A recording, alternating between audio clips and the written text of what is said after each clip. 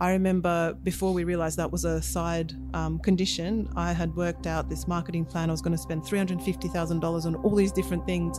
And I'm kind of glad I didn't get that money because I would have blown it. Instead, I had to figure out what can I do with, $100 of my own money. And you treat that very differently to, when you've got heaps and heaps of money coming in, that's not, your own cash.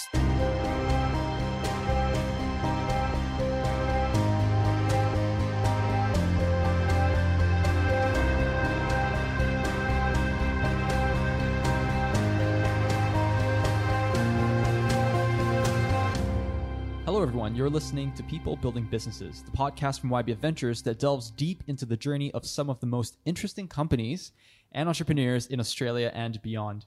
If this is your first time listening, make sure to subscribe and never miss an episode. Our guest on this episode is the co-CEO and co-founder of Work180, Valeria Ignatieva. Work180 is an international jobs platform that connects progressive employers with talented women in the workforce. Every company looking to advertise with the platform is screened against a set of 20 criteria with pay equality, flexible working, paid parental leave, and women in leadership roles available among them. They work with some of the biggest companies in Australia. This is really, really impressive. Australian Super, Caltax, Qantas, the New South Wales government, BHP, Accenture, NAB, CommBank, Xero, Telstra, basically all the large Australian companies and international companies you can think of, which is hugely impressive. Work180 has seen huge growth over the past few years, with 2018 being a pivotal year as they raised over $2 million in investment and expanded to the UK and US. Let's find out how they've done all that. Welcome to the podcast, Valeria. Thank you for having me. It's great having you here, and I love starting these podcasts and these chats by trying to understand Valeria, the person. So could you share with us maybe a bit about your upbringing, some early influences in your life, and where you grew up? Sure. So I grew up in Russia, in Moscow. Okay. And I actually got asked this question the other day around what I wanted to be when I grew up. And I moved here when I was about 11. Up until that point, I wanted to be a ballerina. So growing up in Russia, I was doing ballet. I was really into piano. My mum was a piano teacher. My dad was a nuclear physicist. So none of that translated, though. I'm not very good at anything related to physics. But I was very much into, kind of arts and so on. And I wanted to be... did I say I wanted to be a ballerina? You did, yeah. No, sorry. That's wrong. I want to be a princess. Princess. Okay, even better. Yeah. Sorry. Princess was because I had this thing in my head that princesses don't have to do any chores because I was made to do lots of chores as a very young child. So I was kind of like, I'm going to grow up and I'm going to have, a butler do everything for me. That all changed when I came to Australia. I got heavily into sports. So I started playing cricket, football, and ended up getting really passionate about basketball. So I wanted to be a professional basketball player. And whilst I didn't achieve that goal, I still play a couple of times a week with 2 teams locally. So I still get to kind of, follow that somewhat dream. But it was never expected to be doing this when I was a young child, for sure. That's amazing. And what about your education as well in university? What did you study there? There was no university. Amazing. I dropped out in year 8. Okay. Yeah. Wow. What was the catalyst for that? I had a job at Hungry Jack's before the legal age of working, and I was really, orientated to make that, I think $6 an hour it was what we got. So I kind of was really keen to work. I also still wanted to keep up my studies. So I actually selected a TAFE course when I was 15. So I wanted to do something where I could choose a subject. So I was doing business admin, but I stopped going to high school at that stage. So I was more focused on working and studying at TAFE. Sure. What was the experience like? Because for a lot of people, there's often this fork in the road where they go, should I continue my education or should I take the path that, a lot of successful founders seem to have taken, which is dropping out of school like yourself and starting work at an early age? What was that experience like? And any advice for people currently at that crossroads from yourself? I think it depends on what's driving you. For me, I really wanted independence. I actually left home at a very young age as well. So I was, if, something like saving money for a house is your kind of, goal, staying with your parents and probably staying in school might be more of a good choice for yourself. For me, like I said, I was really impatient. I hated sitting and learning in a classroom. So I wanted to just get on it and learn on the job. I actually, during the TAFE course, we had an exercise to find a job to apply for and pretend to apply for it. I actually went for it for real, and got a traineeship at the Coles Myer head office at 15. So they'd never, ever hired anyone younger than 16. Wow. But yeah, so I was kind of accidentally got in there, continued my studies because they let me work and continue the studies on the side. So I think that you can just go for it. There's no, nothing to lose there. And if that doesn't work out, then you go back to what you were doing before. But I'm not saying people should drop out of school by any means. It worked out for myself. Yep. But if you find yourself really, really interested in learning on the job, you could also volunteer. I can talk about that later if you like. But that really skyrocketed my career because you can learn something without actually having the pressure of being in that job and, potentially not performing and getting in trouble because you're a volunteer and you're there to learn and people are there to support you. And there's no expectation, as much of an expectation as in a paid role. That's really inspiring. Wow. I don't think I've met many people who've gone through that same journey. So huge kudos to yourself and for where you've gone to today as well. Thank you. So you've taken on a bunch of different roles as well over time. Marketing manager at Nsynergy, marketing manager at Jasco, Redify, all these different companies. What was the experience like going through all these companies? And do you have any key takeaways from that? I guess the pre-work 180 period of your life. That's a very interesting question. I suppose now that, I'm kind of talking about it in an orderly fashion, so to speak, again, following that same mentality of just going for it. So the first role at Nsynergy, who are now Lifetiles and actually one of our clients, back then there were only, I think there was the 2 managing directors, the co-founders, and just a couple of tech guys. I was the first female in that group. I started there with no background at all in technology. They wanted a marketing manager / kind of PA. And my first 2 weeks were very challenging because my boss at the time said to me, I'm going to New York and your job is to launch SharePoint. I don't know if you guys know SharePoint. Yeah. Yep. Just a tiny, massive product. Launch SharePoint. And this is probably 12 years ago. So whatever version of SharePoint that was. And he said, I want 100 people at a launch at Microsoft in Sydney. Wow. My first question was, what is SharePoint? Yep. And his answer was, the less you know, the better. He went away. We made the launch happen. And so it was kind of learning, it was a baptism by fire is an expression that people use. After that, I guess my pathway continued in just, again, learning on the job, putting a hand up for things, always meddling in things in a way, asking lots of questions and then getting responsibility for that particular area. I'd say that's probably how I've progressed over the years back, 12 years ago and so on. So you launched Work 180 initially as Diversity City Careers back in 2015. And this was after you've gone through a bunch of different jobs in different companies and different technology companies. So what inspired you to start, at the time, Diversity City Careers? So there's a mix of different things, but we all have our personal drivers. So for me, what we didn't really talk about was the fact that I was a mum throughout that whole time. Okay, yeah. So I had my son very young and it was very, back then there was no paid parental leave from the government. And even though I worked for a giant company, there was also no flexible working and so on. So I had to come back pretty much immediately after he was born because I was the main breadwinner. And it was very tough because my son wouldn't take formula. So I couldn't stay home, obviously, but he had to be physically brought into the office to breastfeed and there was no breastfeeding rooms available. So, it was 1,000 odd people in that office and I had to beg my way into the doctor's office every lunchtime to keep my baby fed. And that was really stressful. So I guess even back then, you could probably understand why I'm so passionate about asking the questions that we do ask now, such as how long paid parental leave do employees get? What's the minimum tenure required before they can access that? Is there breastfeeding rooms? Because, coming back to work after a baby is completely different scenario. And there's so many things that employers often don't think of as well. So further down the track, my son was diagnosed with a disability, so he's got cerebral palsy, and it became really difficult as a single parent to find work that was both flexible so I couldn't continue my career and look after him. So again, I kind of hit a wall in between those roles that you described. I'd often apply for jobs and then be knocked back because they'd want someone in the office 9 to 5, whereas I needed something where I could pick my son up and drop him off because I had no family support. So something more within school hours. And funnily, enough, Nsynergy, the first role in IT, actually were looking to hire somebody 10 till 2. And as they grew, I was able to do more work at home. So working with the London office, for example.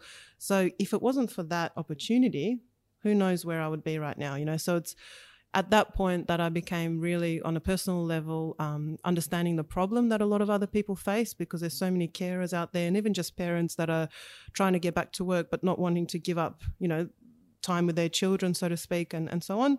And at the same time, my co-founder and I were also volunteering with Females in IT and Telecommunications, or FIT for short.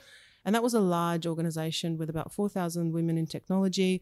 And through that volunteering experience, we also came across lots of amazing, companies that were really supportive of women in technology and who put in went the extra mile to support them. So we suddenly, got to see that not all companies were created equal. Through my personal experience, Gemma, my co-founder, also worked for some archaic boys clubs. So that's where the idea was born. It was around, Gemma had the idea originally, was what if we had a job site which pre-screened which companies are supportive, so that women like myself and like Gemma and other women around us, and men as well, who use the site to figure out who's more supportive than others, wouldn't have to be wasting their time and also having their, courage shattered at the end of an interview because there was nothing in place for flexible working, for example. And could you talk us through how you and Gemma over the years have grown as co-founders as well? Because what I find interesting in your dynamic with Gemma is that both of you are co-CEOs of Work 180, and that's not something that you see very often. And for those companies that you see adopt a co-CEO structure, it's often very difficult to make that work. So what's the dynamic between you and Gemma like? I think, I'm not sure at which stage these companies are adopting that structure, but I could imagine trying to make two people, well, actually, I don't know what I'm basing it on. So I was about to say I'd imagine it'll be difficult to get people in at a later stage to job share that role. But in fact, I strongly believe in job sharing, especially at senior level. However, my point is that Gemma and I kind of both grew from the very beginning, and I think that is a completely different dynamic and maybe why it works so well, because in the beginning it was just us doing everything that we now have a team of nearly 50 doing. So we know firsthand everything except developing, the site, so to speak, what each role entails, and therefore it's I don't know, it's been really, I don't want to say easy in terms of easy making decisions together, but we've never really we've always had diversity of thought in terms of we didn't always agree with each other, but the way that we worked out the best path forward had always been amazing in the sense of we will have something different to bring to the table.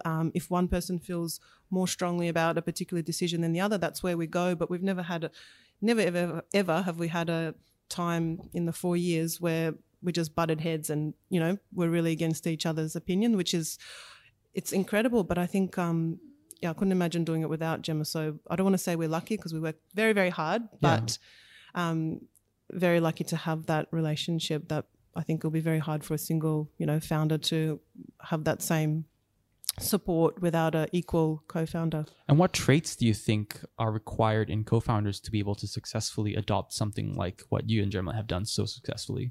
I think compromise and accepting feedback is a really big one. So we're so open with each other. We don't get precious because we know that without feedback, you can't grow. Yeah.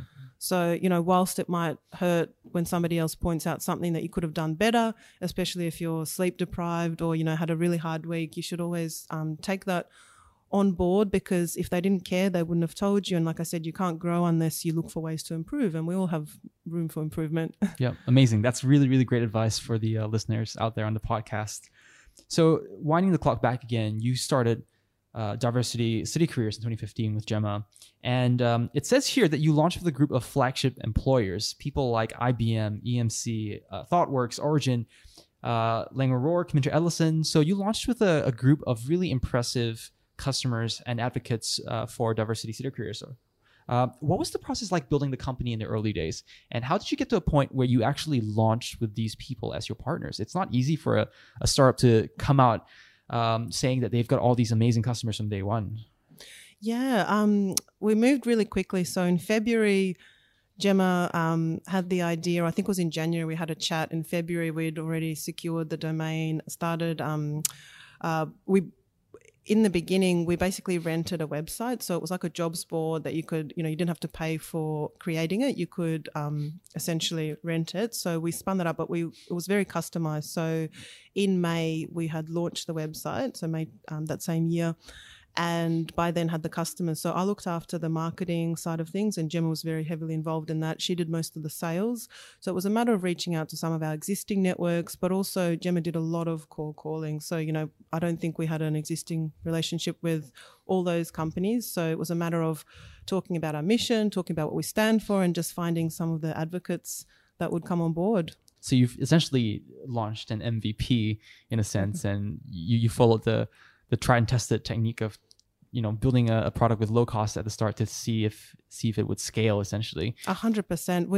We've only now actually more recently built our own platform. So we built our own platform for the UK launch last year, but just bought on Australian content on there earlier this year. So MVP 100% of the way. And so the growth continued in 2016 with Dropbox, Accenture, BOQ getting on the platform, and in 2017. Work 180 actually won the Victorian Innovation Minister's Diversity Award. And we're also winners of the 2017 and 2016 Leaders in Advertising Award in the Tech Diversity Award. So I'd say you've, from what I can see, experienced a lot of growth in 2016 and 2017. And in 2018, you decided to rebrand from Diversity City Careers to Work 180. What happened in those 3 years that led you down the path of finally deciding to rebrand the company? And what happened in those intervening years? How did the company evolve to get to that point to becoming Work 180? Sure. So a few questions in there. Yeah, a lot of questions. That's okay. The first one, I think we realized very quickly that Diverse City Careers was very hard to spell out on the phone, especially when you're trying to spell out the email address. Sure. People got very confused. So we actually, between that, rebranded to DCC Jobs because people were calling us that. We decided to rebrand to Work 180 when we decided to launch in the UK and the US. And the reason for that was because we wanted to have something really with a strong story around what we stood for. And the reason that we chose Work 180 is because on a candidate side, we've done a 180-degree twist on the way people apply. So generally speaking, you would supply your credentials and then the employer will decide if they want to talk to you. We're flipping it completely. So the companies are supplying their credentials transparently on our website, and then you can select whether you would like to apply with them. So power to the job seeker. With the employers, they're doing a 180-degree shift because of all the policy changes that we have seen happen. And so that probably answers your other question around the biggest differences and the changes for us was that once we had reached a number of employers who have transparently exposed their policies on the site, others started to take notice and then change their policies to essentially compete with each other, you could say. We also introduced a number of questions. So, for example, in 2018, we introduced the question around, do you or don't you pay superannuation on paid parental leave? Did you know that it's not mandatory? Oh, it's not? No. So you go on a holiday on holiday, you get your super, you go and have a baby, which is my experience, the last thing away from a holiday, you don't get your super. And then there's a massive gap where women retire with nearly 50% less super than men. So we're like, what the hey is happening here? Let's put that question on the criteria. BHP was the first company that year to come out and say, you know what, we're paying super on all parental leave for our employees. And that was huge. And just to give you an idea, back then we probably had about 5% of the companies pay super. It's now higher than 20%. And all the new startups that come on board with us, they copy our policies, which we've developed because we now know what the best practice looks like. And they essentially just introduce, there's no minimum tenure, so you don't need to be employed for, say, 12 months before you can access paid parental leave, which is the average. Some companies make you wait 24 months. And they're the companies that are missing out on amazing talent because some women want to have a baby, say, 9 months or 12 months. Does it really matter if you want the best employees? So we introduced that question into the criteria as well and started seeing companies reduce the minimum tenure or drop it completely. So Microsoft have removed their minimum tenure altogether. Yep. And we've recently had one amazing company, which I keep talking about, join. They're called Reward Gateway, and they offer 52 weeks paid parental leave for primary That's carers. Amazing. Isn't it? So you don't have to worry at all. 52 weeks paid. The highest we've seen prior to that was 26 weeks. So we don't allow anyone on the website that's got less than 6 weeks paid parental leave. So there's minimum benchmarks in place. And we realized ourselves that when we were still bootstrapped, we were 11 staff and we could introduce 6 weeks paid parental leave. So we saw no reason why any other company, 10 staff or over, couldn't do that as well. And we actually lost some customers when we increased our benchmarks because they didn't, subscribe to that, idea of offering that to their staff.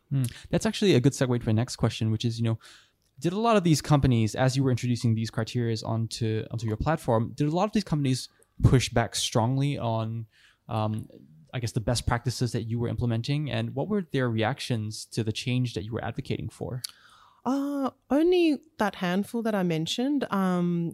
Usually they value the advice. For example, Microsoft didn't realize that they didn't have stillbirth included in their paid parental leave. And we found out through our community, through one of the fathers actually, that there's 6 stillbirths a day in Australia. So that was an amazing story in terms of what change we could make through our network. So the first company we contacted was John Holland, and they introduced that into their policy and also became advocates themselves, helping other endorsed employers over the phone to develop their policies. Xero was next, the accounting app. So James over there championed this, and it took him 3 days to do it. And he said to me, I wouldn't work anywhere else where it would take longer. And James actually sent us their policy, which we're allowed to share with other endorsed employers. So Microsoft implemented the policy very quickly as well. And they said to us, we just didn't realize it's not something that we thought of, yet we would love to. We don't want any employee going through literally the worst time of their life, going through policies and trying to figure out whether or not I still get my entitlement, because there's horror stories out there where women have been actually told that, you have to repay that parental leave or it's cancelled because you've had a stillbirth. Wow.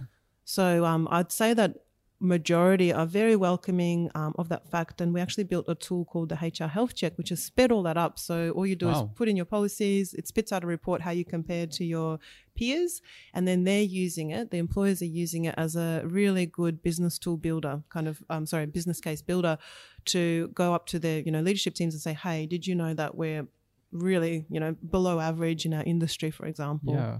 And what effect have you seen your new policies and your new advocacy for all these great policies have on the employees themselves? Have any women come up to you to say, what a change you've made in their lives? And, what are some of the customer stories that really stick out to you in terms of the change you've made? Yeah, sure. I've got one of my recent favorites. Well, actually, she's been in this role for about 4 months, which is really nice because obviously, it's going well. But this lady, sometimes I pick up the phone and just call our applicants, and I rang this particular lady, and we're actually doing a case study on her as well. And she said to me that your job site gave me the confidence to reject an inflexible job offer. And I was like, what do you mean? And she applied with another company, not on our site, and they had extended a job offer to her. She was a software developer as well, so a role that could definitely be done flexibly. Also a new mum, and she wanted to have 1 day a week working from home. Anyway, this company said, there's no way we can do that. You need to be in the office 9 to 5, 5 days a week. She said, thanks, but no thanks. And then she went through our website and she was checking to see who had a tick in the box of, we're open to discussing flexible working up front. Chose NAB, the bank, and she told me that she had an interview with them the next day. So at first I actually panicked because I thought, I better get in touch with my contact there, make sure that they are going to discuss flexible working because, it's a giant company. Anyway, my email didn't make it to the hiring manager in time, but that didn't matter. She got the job. She's working flexibly. She's super happy. So you can imagine how much that means to me as a parent that went through, like if she didn't have that opportunity, she'd probably be settling for that other role and, not spending time with her baby. And that company is now missing out on her talent. It's kind of like a perfect story of illustrating the point that, got to treat your staff right and you'll benefit from it as well. Yeah. Our own staff, for example, I caught up with our couple of team members from the tech team in Brisbane on Monday. They told me that their previous boss didn't believe in flexible working, and they're like, oh, you're going to go work from home because we're all remote. Have fun doing that kind of thing. You'll never get anything done, or whatever misconception they had. They both told me that they do way more work now, way more productive. So I'm just kind of laughing on the inside about the ex-boss and what he's missing out on, Wow. That's an amazing story. And if you wanted to learn more, could we just hop on your website to hear more of these customer stories? Yeah. So jump on the, if you navigate to in the top bar, there's employers blog. If you scroll all the way to the bottom, you can find the HR Health Check, and encourage your HR manager to do it so they can see how they compare. So Work 180 raised capital in 2018. But before that, from 2015 to 2018 or early 2018, the company was bootstrapped by yourself and Gemma effectively. how do you, for all the listeners out there who are bootstrapping their companies right now, what's the ingredient for success when you're bootstrapping a company? What's it like bootstrapping a company? Well, it was really scary at first because we had 6-figure salaries, and they basically got, at first there was no money at all. Then it was a quarter of that. So it was a big shock in that sense. We also didn't have any savings. So it's not like we saved up. We got $20,000 investment from Gemma's father, who's also working with us. So he believed in us from day one. And most of that obviously went on, on the first bit of technology investment and so on.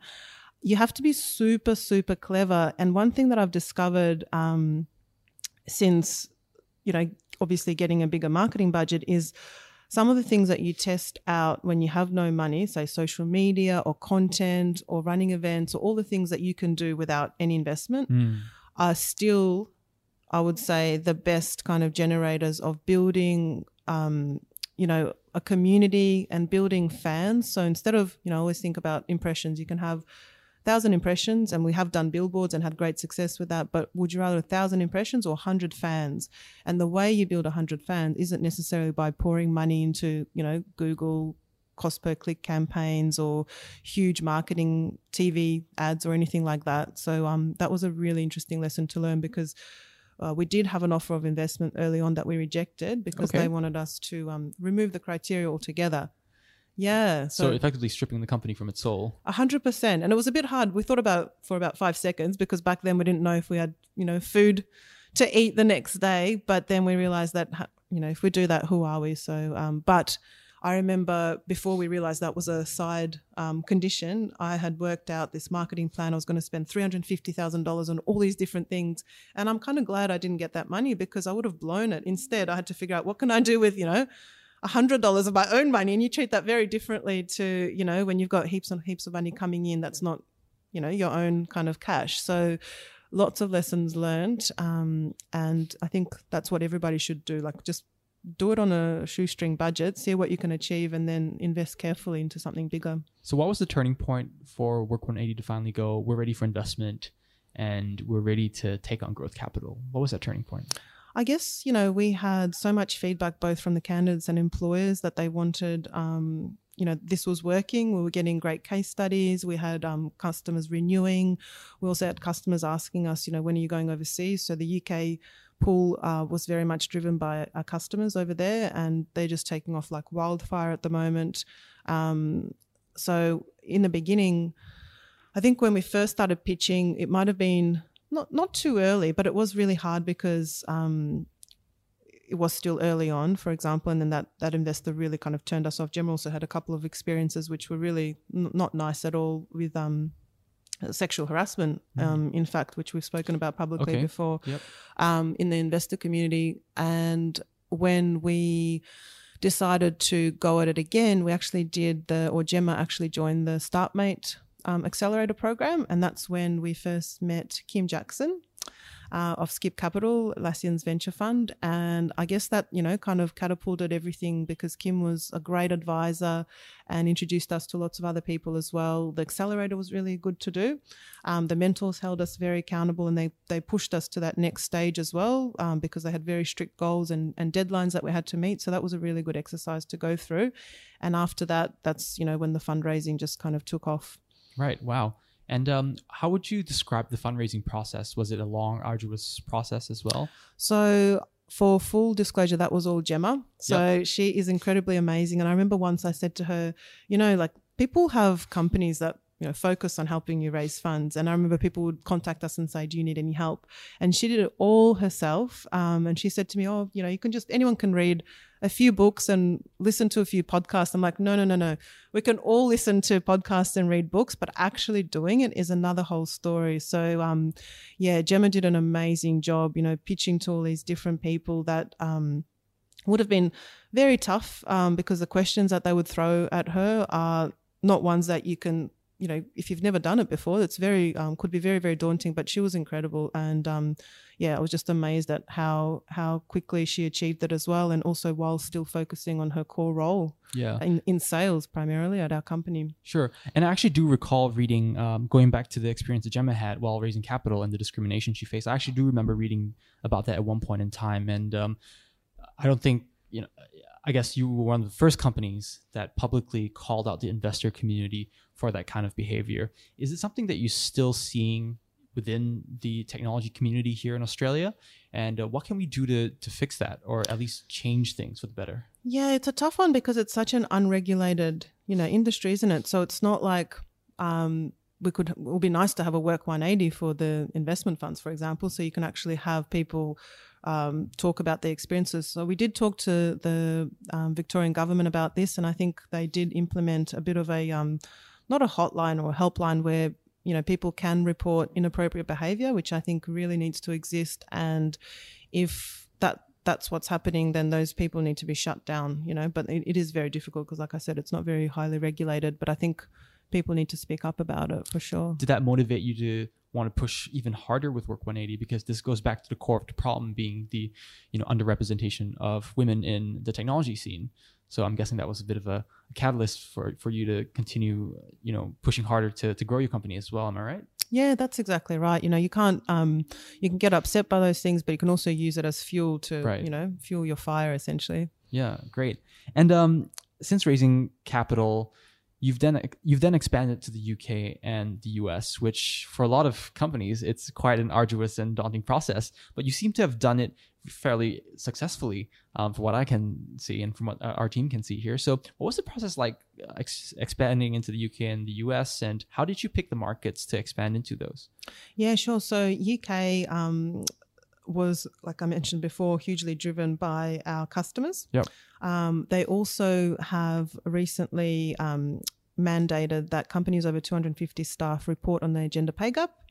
So we actually expose that information on our website as well, which I'd love to see Australian companies start to do. But so there's a lot of push there, and the policies are very similar across our employers. So it was quite, a natural segue for us to get in there with the likes of Microsoft, HSBC, Atlassian as well, which were one of the first flagship group members. And it's now been just over a year. We have a team of 5 there at the moment. And if I could recommend one thing that other founders do is make sure that you get out there and be on the ground. So you can't expect, and I think, there's been a lot of research as well, that companies perform a lot better when the founders open up a new territory rather than, employing someone to do that.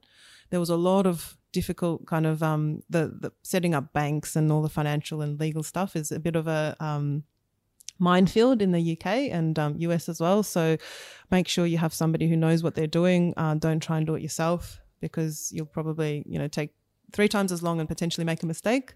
And then we did make a few trips out there, and I'm going there in a week's time. Can't wait to see the UK team, meeting the clients face to face, doing events. It's just incredible. So, yeah.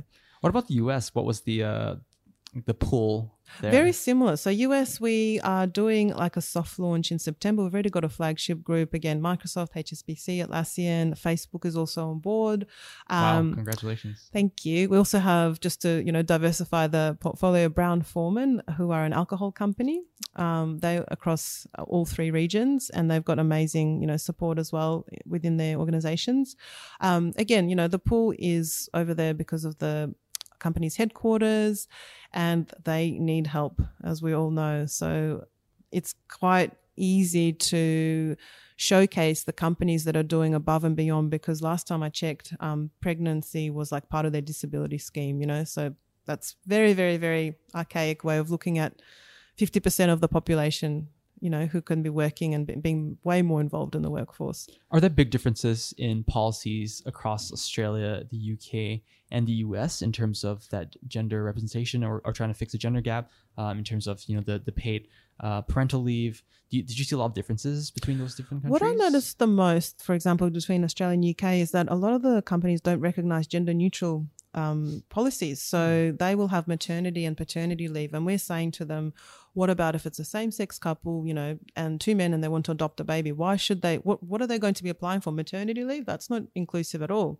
And we have one amazing company called FundApps. So they've gone and they've made it all gender neutral, and they've enhanced their, parental leave schemes a lot. So we're kind of using them as a spotlight on what a progressive employer looks like. And that's probably one of the biggest things I've seen. Flexibility as well. A lot of people talk about it, but in fact, you know, they're so kind of not really open to flexible working arrangements or job sharing. Everyone's having issues attracting women in technology, women in leadership, and they're pretty much leaving for the same reasons that they are, you know, regardless of where you live. And that's lack of career progression or poor parental leave support or no flexibility when you return from having children, or managers that are looking at job ads and wanting to have, you know, a million prerequisites when really if you kind of half that, you'll get amazing people applying that are not, you know, intimidated to apply because you've asked for a million and one things that you don't actually need. So there's a multitude of different challenges, but they're very, very similar from what I, you know, have seen over the last few years. Okay. You mentioned prior to us starting this podcast that you've since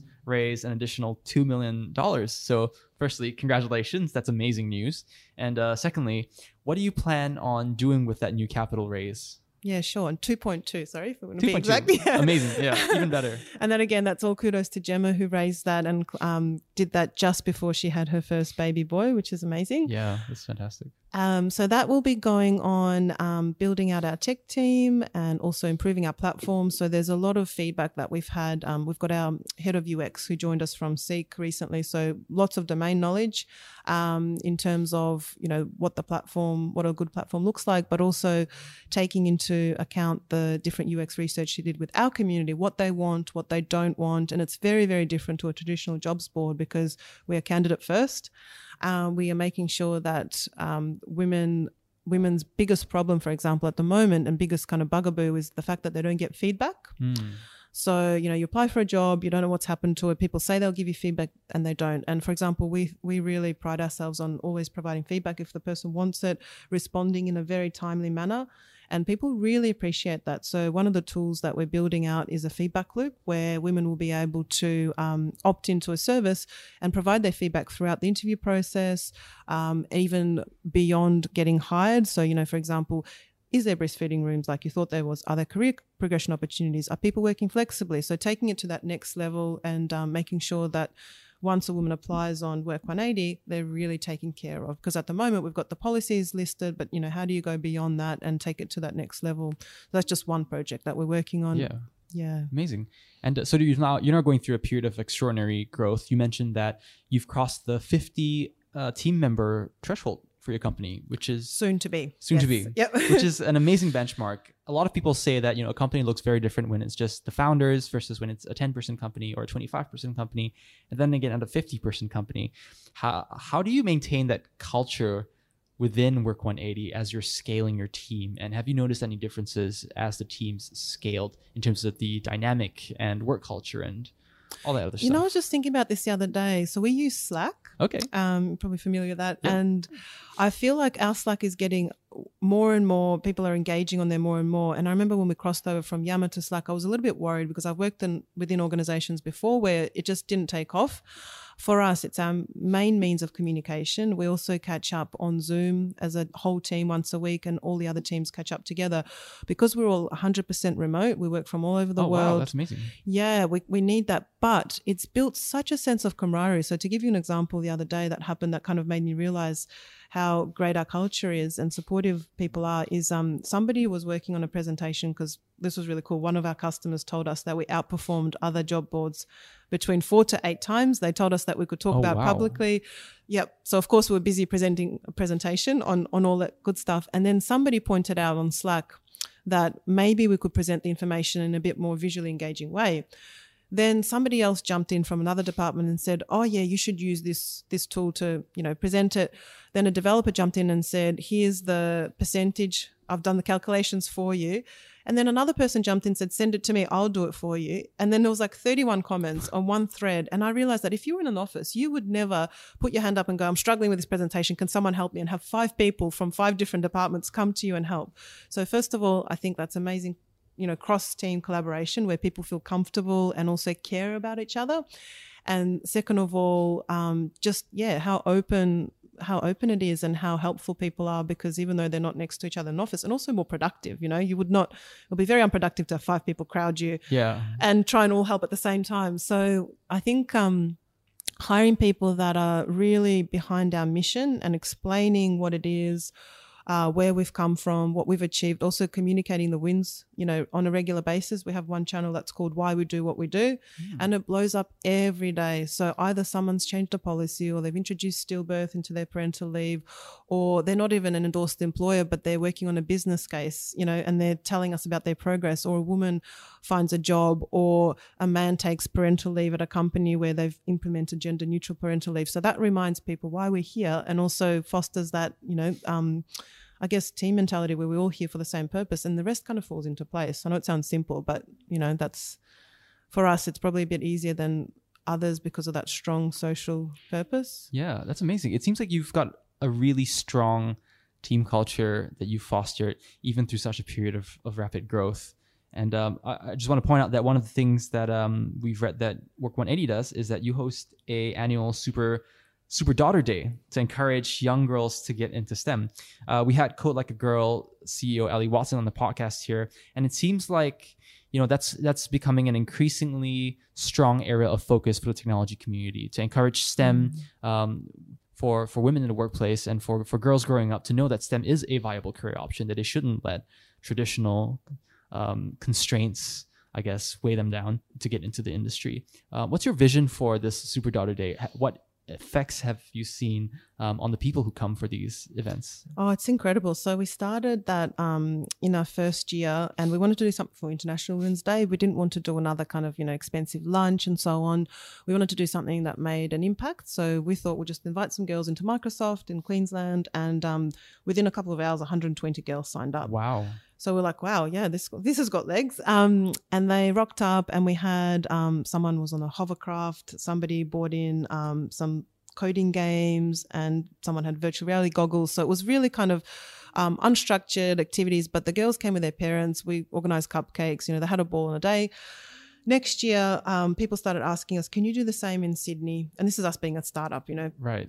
Very busy at the time. Can you do something in Adelaide? Can you do something in Canberra?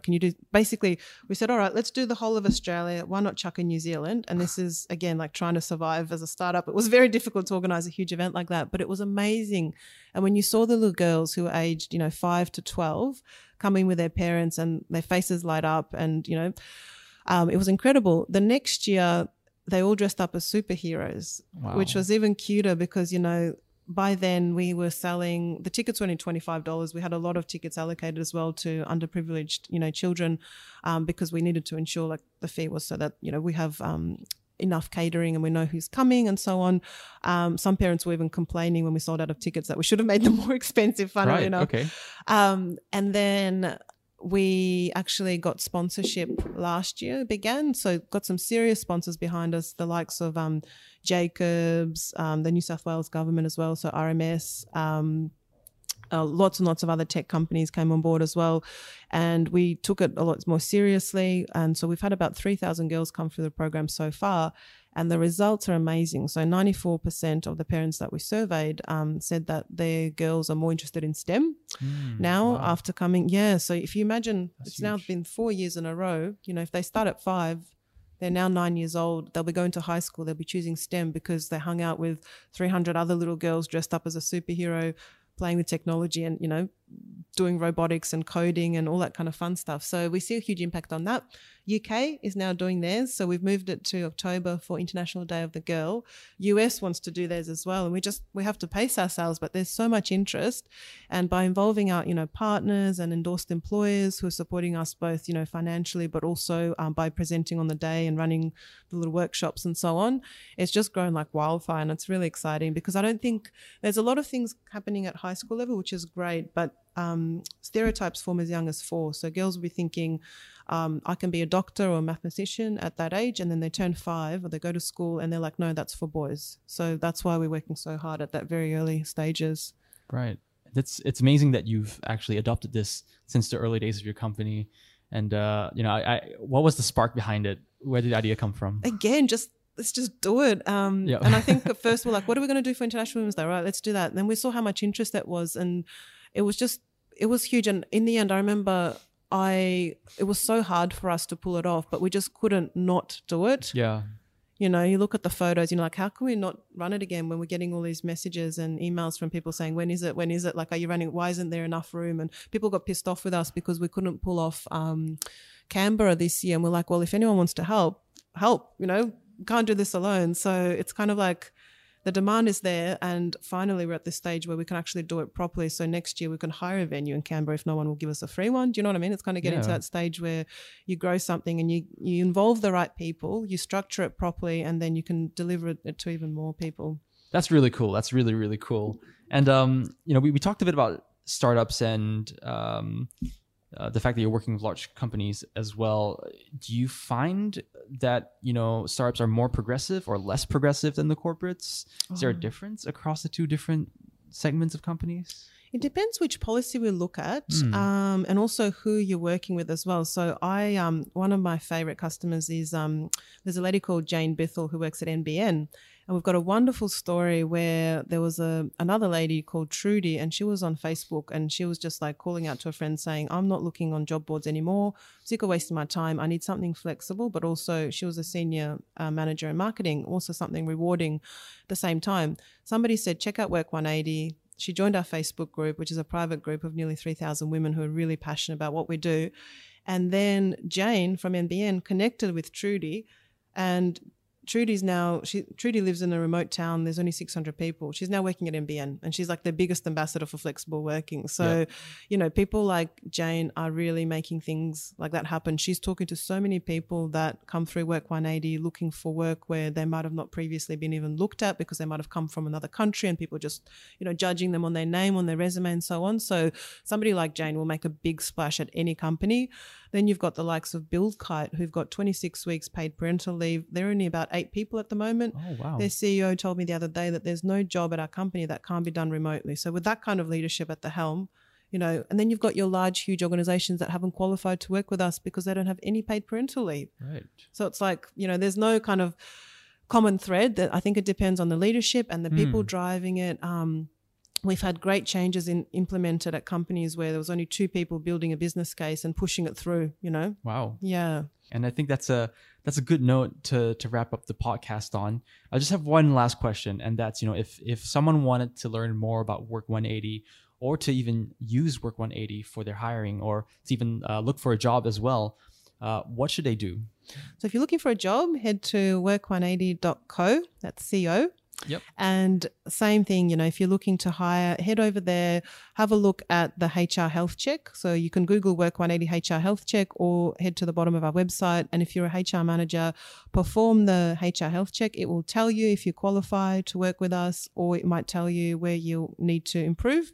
And then also we have amazing people that will walk you through the process, that will share policies, put you in touch with other endorsed employers that will also be willing to help, even if they're competing, which is really amazing. So yeah, all of those options are available. That's great. Congratulations on your growth, Valeria. We look forward to continuing to watch your journey. And thank you so much for being on the podcast. Thank you very much for having me.